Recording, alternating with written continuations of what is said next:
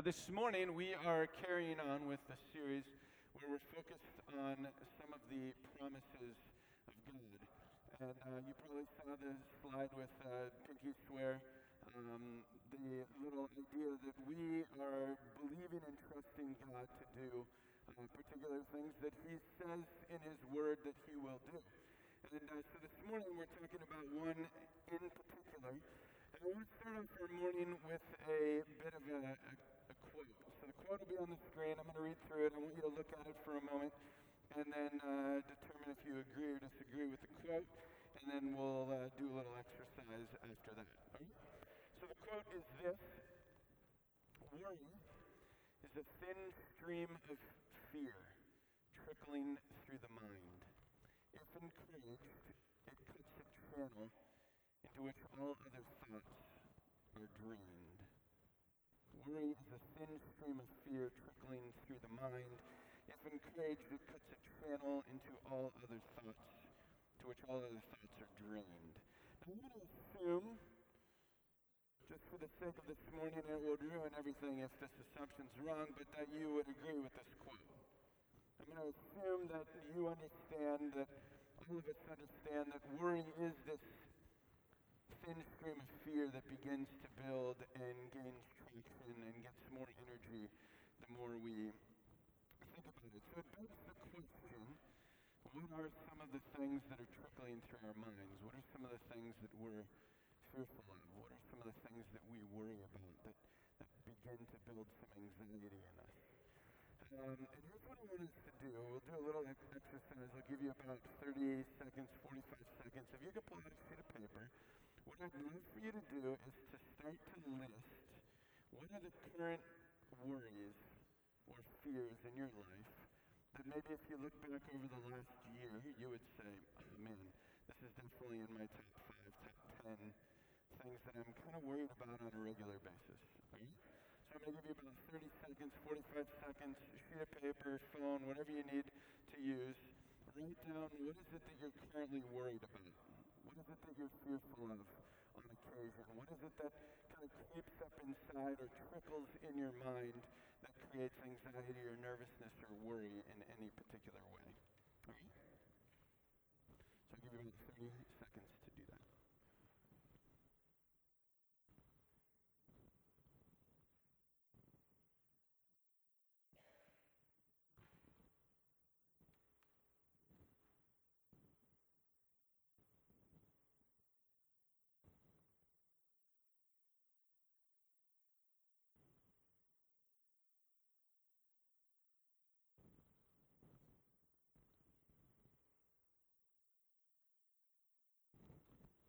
Another 10 seconds.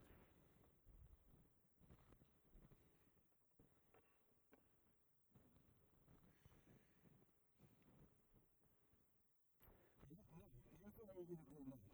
I want you to say something that you think will probably be on somebody else's sheet, right? So that you're not worried about sharing the fear that's on your sheet. We'll just assume that you're projecting this onto somebody else in the room, and you could just share what their fear will likely be, okay? So what are some of the fears, anxieties, things that we worry about on a pretty consistent basis? Just shout them out. Health issues, good. Schoolwork, finances, family, change.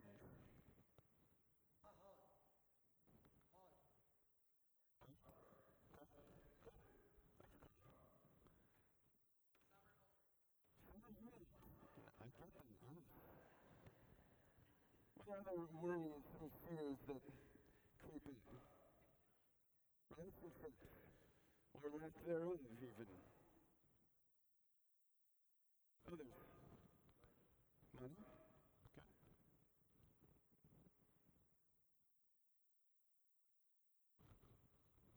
Any others? Rent? Okay. I think that most of us could probably agree to the statement that worry is a basic universal concern for everyone. That there is at some point in all of our lives, stuff we worry about, we fear, we create anxiety in ourselves about. And so, really, it's a universal thing, but I would argue that worry is something that is also pretty unique to each individual person. So what I mean by that is your experience of worry or anxiety or fear could be radically different from someone else's. And I think there's two main reasons why that's the case. We tend to worry about, if you look at your list, if you glance at it for a moment, I'm going to suggest that what we tend to worry about is either things that we are seeking or things that are a part of our lived experience. Right? So first, things that we're seeking. You've probably noticed that if there is an area of interest in your life, an area of desire, an area of passion that you tend to think about or pursue or be mesmerized with that thing, that idea, that pursuit, right? Those things that we pursue are often the things that we also worry about. They're the things that occupy our minds and begin to generate anxiety.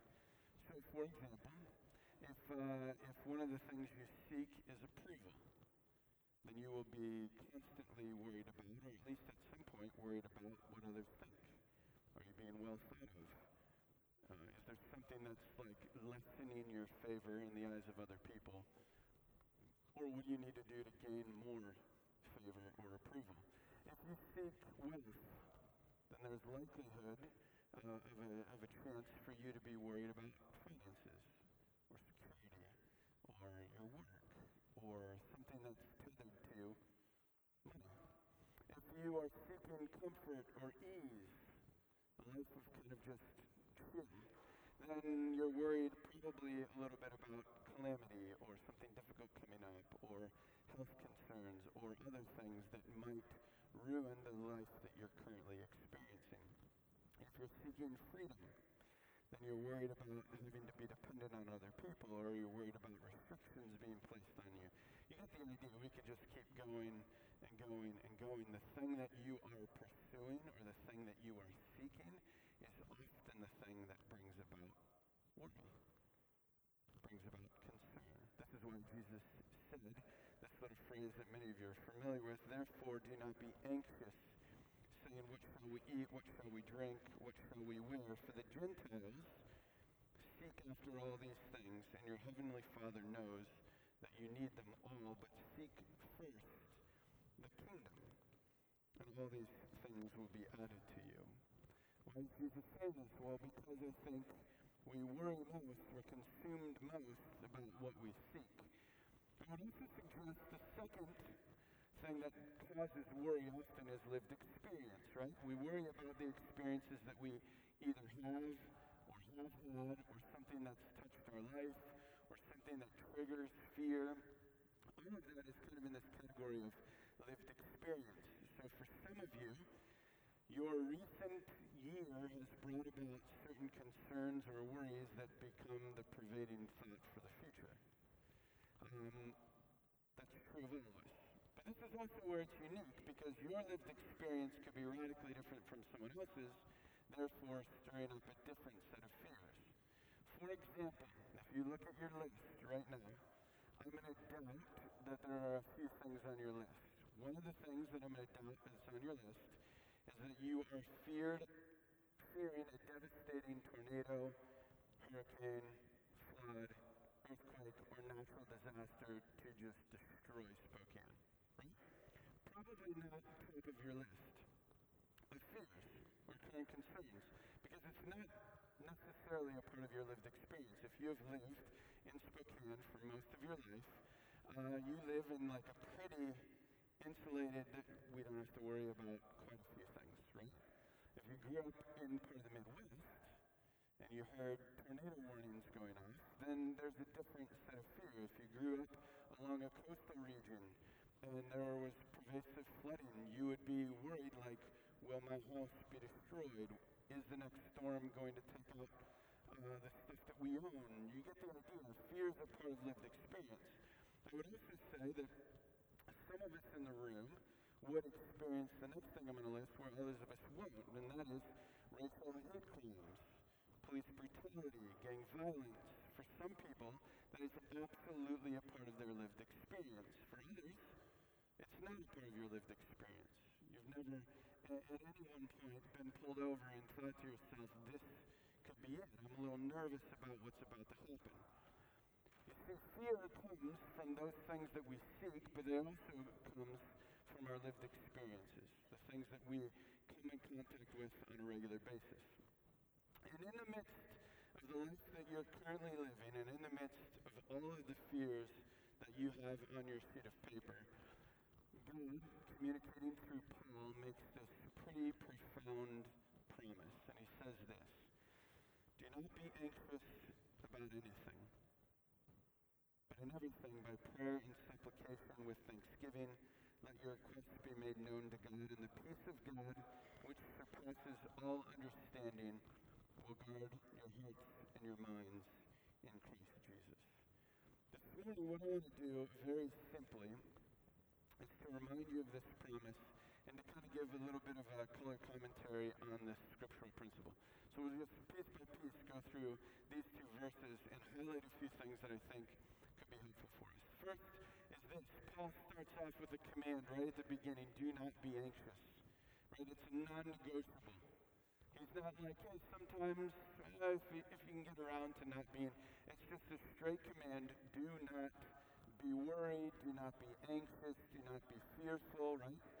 But Paul doesn't just stop with the command at that phrase. He doubles down on it and says, do not be anxious about anything. Anything. That means anything on your list, anything on your future list, anything that's upcoming, anything that's a part of the past, right? Anything at all. Paul's clear teaching in the text is do not be anxious about it. Now, for you, when you read that, or at least I do, I go, Paul, what right do you have to say that? Come on. Paul, you don't understand what it's like in 2019. You just were back then. But Paul, if you remember, is writing from where? Prison. Right?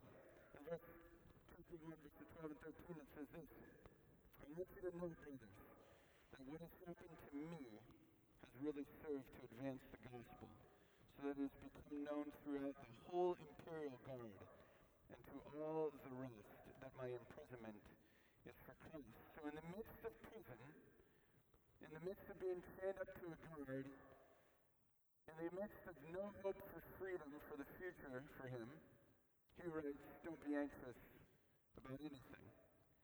He goes on to say this: but in everything by prayer and supplication with thanksgiving let your requests be made known to God.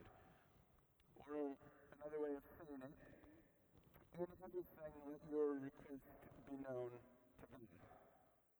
In everything. Which means to pray about everything. To constantly, good things, bad things, inconsequential things, all of it, all the time, pray. Communicate.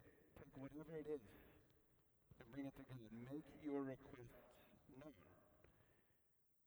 I bring this up because I think it's also important to be reminded that we have throughout the scripture other profound promises. Many of them are tethered to the idea of prayer. Here's just a few. Ask and it will be given to you. Seek and you will find. Knock and it will be opened to you. In James it says, you do not have because you do not ask, implying that if you do ask, you will likely have. In James 5:16, it talks about this idea of confessing our sins to one another and praying for one another, and then it reinforces that idea by saying that the prayer of a righteous person, and that doesn't mean the prayer of a really good holy person, it just means a prayer of a person who's been made right by God, right, is powerful.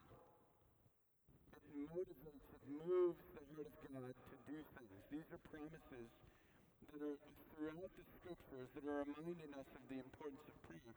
And Paul says, in everything, make your requests known to God. Let your requests be made known to God. Now the next little phrase, and I think is really important, is this idea of to be made known to God. When Paul says this, in the Greek it literally means face to face with God. To come before him directly, face to face. Now, growing up, I heard this communicated in several different ways. I heard it communicated that this means you can go directly to God. You don't need any kind of like runaround. You don't need to go through the church. You don't need to go through your pastor. It means you can go straight access to God. Another way I've heard it described is don't go through the saints to get to God. Don't go through the Blessed Mother Mary. Don't go through any other path. Go straight to God. I've also heard it communicated that we can have this. We're not supposed to have fear and trembling, but we probably should come before him in fear. There's all kinds of ideas centered on this particular phrase. But this week, the thing that has continued to pervade my mind as I've been thinking about this passage is the idea that this is really a term of relationship. That what God is communicating, I think, in this text is that you can have such a relationship with God that you can feel this freedom to interact with him face to face. It's a beautiful idea. Last night I woke up, it was 3 in the morning, I looked over at the clock, I was like, man, I wish I could be asleep right now, but all of a sudden I popped awake, and as I was trying to go back to sleep, I quoted this verse. But instead of starting in verses 6 and 7, which is what I quoted for you before, I started in verse 4. So I had memorized this section a long time ago, and I started in verse 4, which says, "Rejoice in the Lord always, and again I say rejoice. Let your gentleness be evident toward all. The Lord is near." Then verse 6 starts, "Do not be anxious about anything, but everything by prayer and petition with thanksgiving present your requests to God, and the peace of God which transcends all understanding will guard your hearts and minds in Christ Jesus." It sounds different because it's NIV. That's what I was reading back in the day when I memorized it. Okay? Now, here's what's interesting, because it just like, honestly, at 3:05, this thought came into my mind as I was saying it. I had always memorized verses like 1 through 5 as one section, and then I started in verse 6 and following, because it's an idea about being anxious or worrying, and it's kind of tethered together, right? And I really made the connection that I made last night at 3:05 a.m. And the connection was this. There's a little phrase right in there when it says, "Rejoice, always rejoice, let your gentleness be evident toward all." Okay? Period. The Lord is near. Do not be anxious about anything. Right? I have kept those ideas a bit separate. But what was so awesome to be thinking about last night was this idea that the Lord is near is directly connected to the phrase, "Do not be worried about anything." This is an absolutely amazing relational idea. That God absolutely cares about what it is we're going through. And what he says in this text is that he is near, that he is present. He's not distant, he's close. He's not out there where he's uncaring. He actually knows the very things you're going through. The very fears that are creeping up within, the very worry that you're starting to have, that's the thing that what God is saying first and foremost is this: I'm present. I'm with you. I'm in this with you. So therefore, don't be anxious. Don't worry. I'm here. It's a beautiful, beautiful thought. Now in the Greek, I skipped over one phrase. And the phrase is with thanksgiving. Paul slips this little phrase into the verse. So make your request known to God. Right before that, do that with thanksgiving or with gratitude. Now, what fascinates me about the scriptures often is that there will be something that's stated in the text that years and years and years and years and years later, science proves in a unique way. So, I don't think Paul knew about neuroscience before any of us knew about neuroscience. But what is fascinating is that neuroscience backs up this idea that when we pray, there's something unique that happens if done with gratitude. If you shift your mind to thankfulness and gratitude, something profound happens, changes. Now, we all know that thoughts are incredibly powerful. In fact, most of us would acknowledge this little phrase, life will always move in the direction of your strongest thoughts. Life will always move in the direction of your strongest thoughts. Science is telling us that our brain interacts really interestingly with new concepts or experiences. And some of those experiences act like Velcro or like glue and attach to your mind and then are a part of your implicit memory. Then other things act like Teflon, right? Just slide right off and you forget the experience. Or you forget the thing that happened, or you forget the moment. So some stick like crazy, some just slide away. And fears or worries have one particular way our minds respond. And then positive experiences will also have another way that the brain responds. So here's what I want to do this morning is try a little experiment. And I want you to look at your feet. We're going to start with negative experiences, or in this case, worries, fears, something that might come to your mind that you're like a little anxious about, okay? And what I'm going to do is I'm going to have you think, just pick one thing on that list, and I'm going to have you think about that thing for a period of time.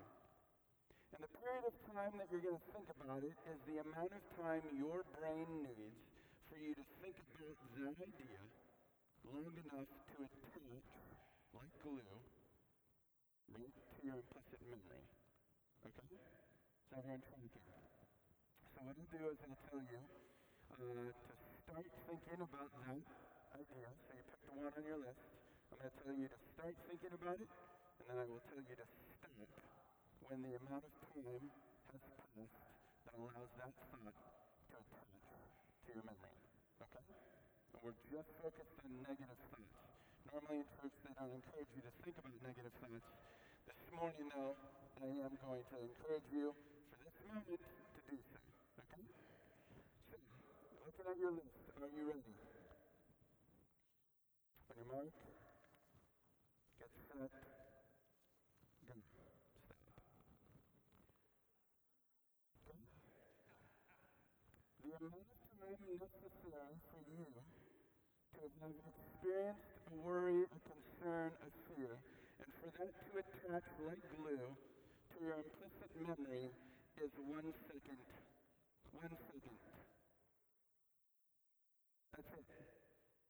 Our brains have a bias, and the bias that our brain has is toward negative. If something bad happens, if some worry comes up, if some headline comes across the web or the paper, if some experience happens around the world, whatever it is that you fear, whatever it is you worry about, 1 second is all that is needed for that to attach and become part of your implicit memory. Then it becomes something you come back to. That's why at the end of the day, when you think about your day, you could probably sit down and name all the bad things that happened, or the ways you were slighted, or the frustrations you had. That's why sometimes at the end of the day, you just like want to vent to someone. Like, how was your day? And you're like, well, let me tell you 1, 2, 3. And you're rallying them off. Why? Because 1 second is all it took for it to lag. So let's flip it for a moment and do the positives. The same thing for the positive. What I want you to do is to think for just a moment, pick something that's happened to you recently that's been powerful, that has been beautiful, that has been inspiring, something that has encouraged your heart, something that you go, man, this moment happened, this thing, I received this, that whatever it is. And I'm going to give you an amount of time again to think about that thing. Okay? Is everyone ready? Again, you'll think about it from the time I say start until the time I say stop. And you're just thinking about that one particular thing. Are you ready?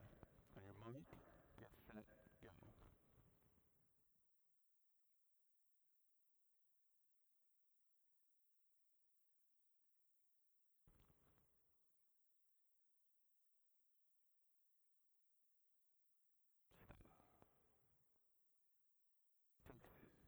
15 seconds.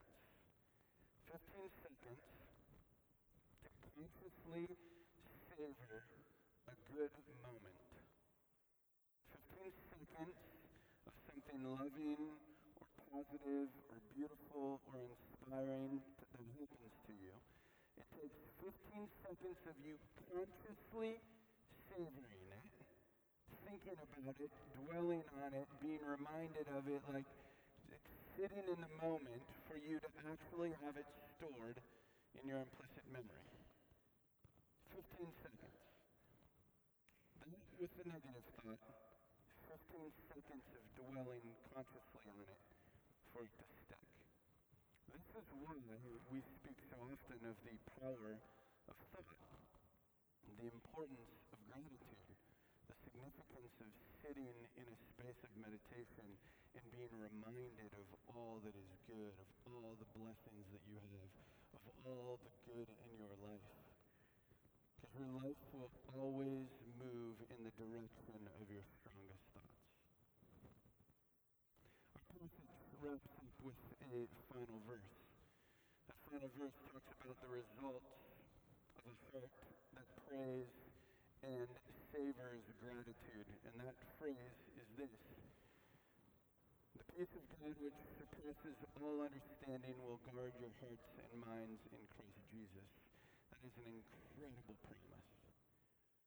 What it's saying is if you do the work of taking everything to God in prayer, if you do the work of consciously reminding yourself with gratitude and thankfulness of the blessings that are in your life, the promise is an all-encompassing, more than you can comprehend presence of shalom. And shalom is not just, hey, no bad things are happening in your life. Shalom is a spiritual, total, complete, whole, full well-being in God.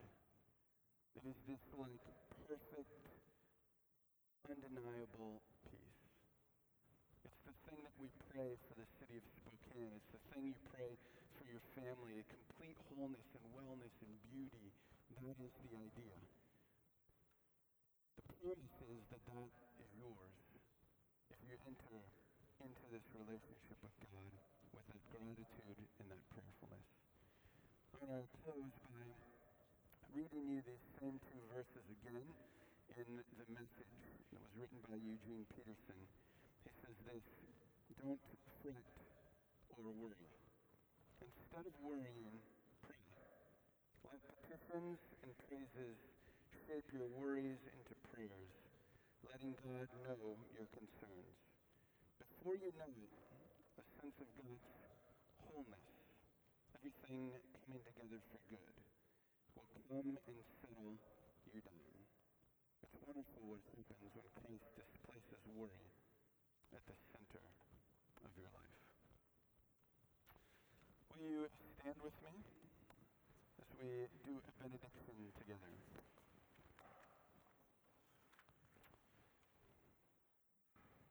Actually, I'll save the benediction till after we do one more song, because I forgot the one more song. But while you're standing, I'll pray, and then we'll sing one final song together. We rest in your promises. We believe in your word. We absolutely know that you are the God that created everything. You are the God that deeply loves us. You're a God that invited us into this world, that breathed life into our being, and a God that is near and present and cares. And so in the midst of our fear, in the midst of our worry, in the midst of anything that we are presently going through, God, you have reminded us that we do not need to be anxious about anything, but in everything, to take our requests to you face to face, to personally interact with you, and to do so with a heart of gratitude, and that the result of that is that you will give us shalom, a deep sense of wholeness that will be beyond what we can comprehend. I pray that for New Community. I pray that for each individual here in this space this morning, that your presence of peace would rest upon us. We ask this in Jesus' name. Amen.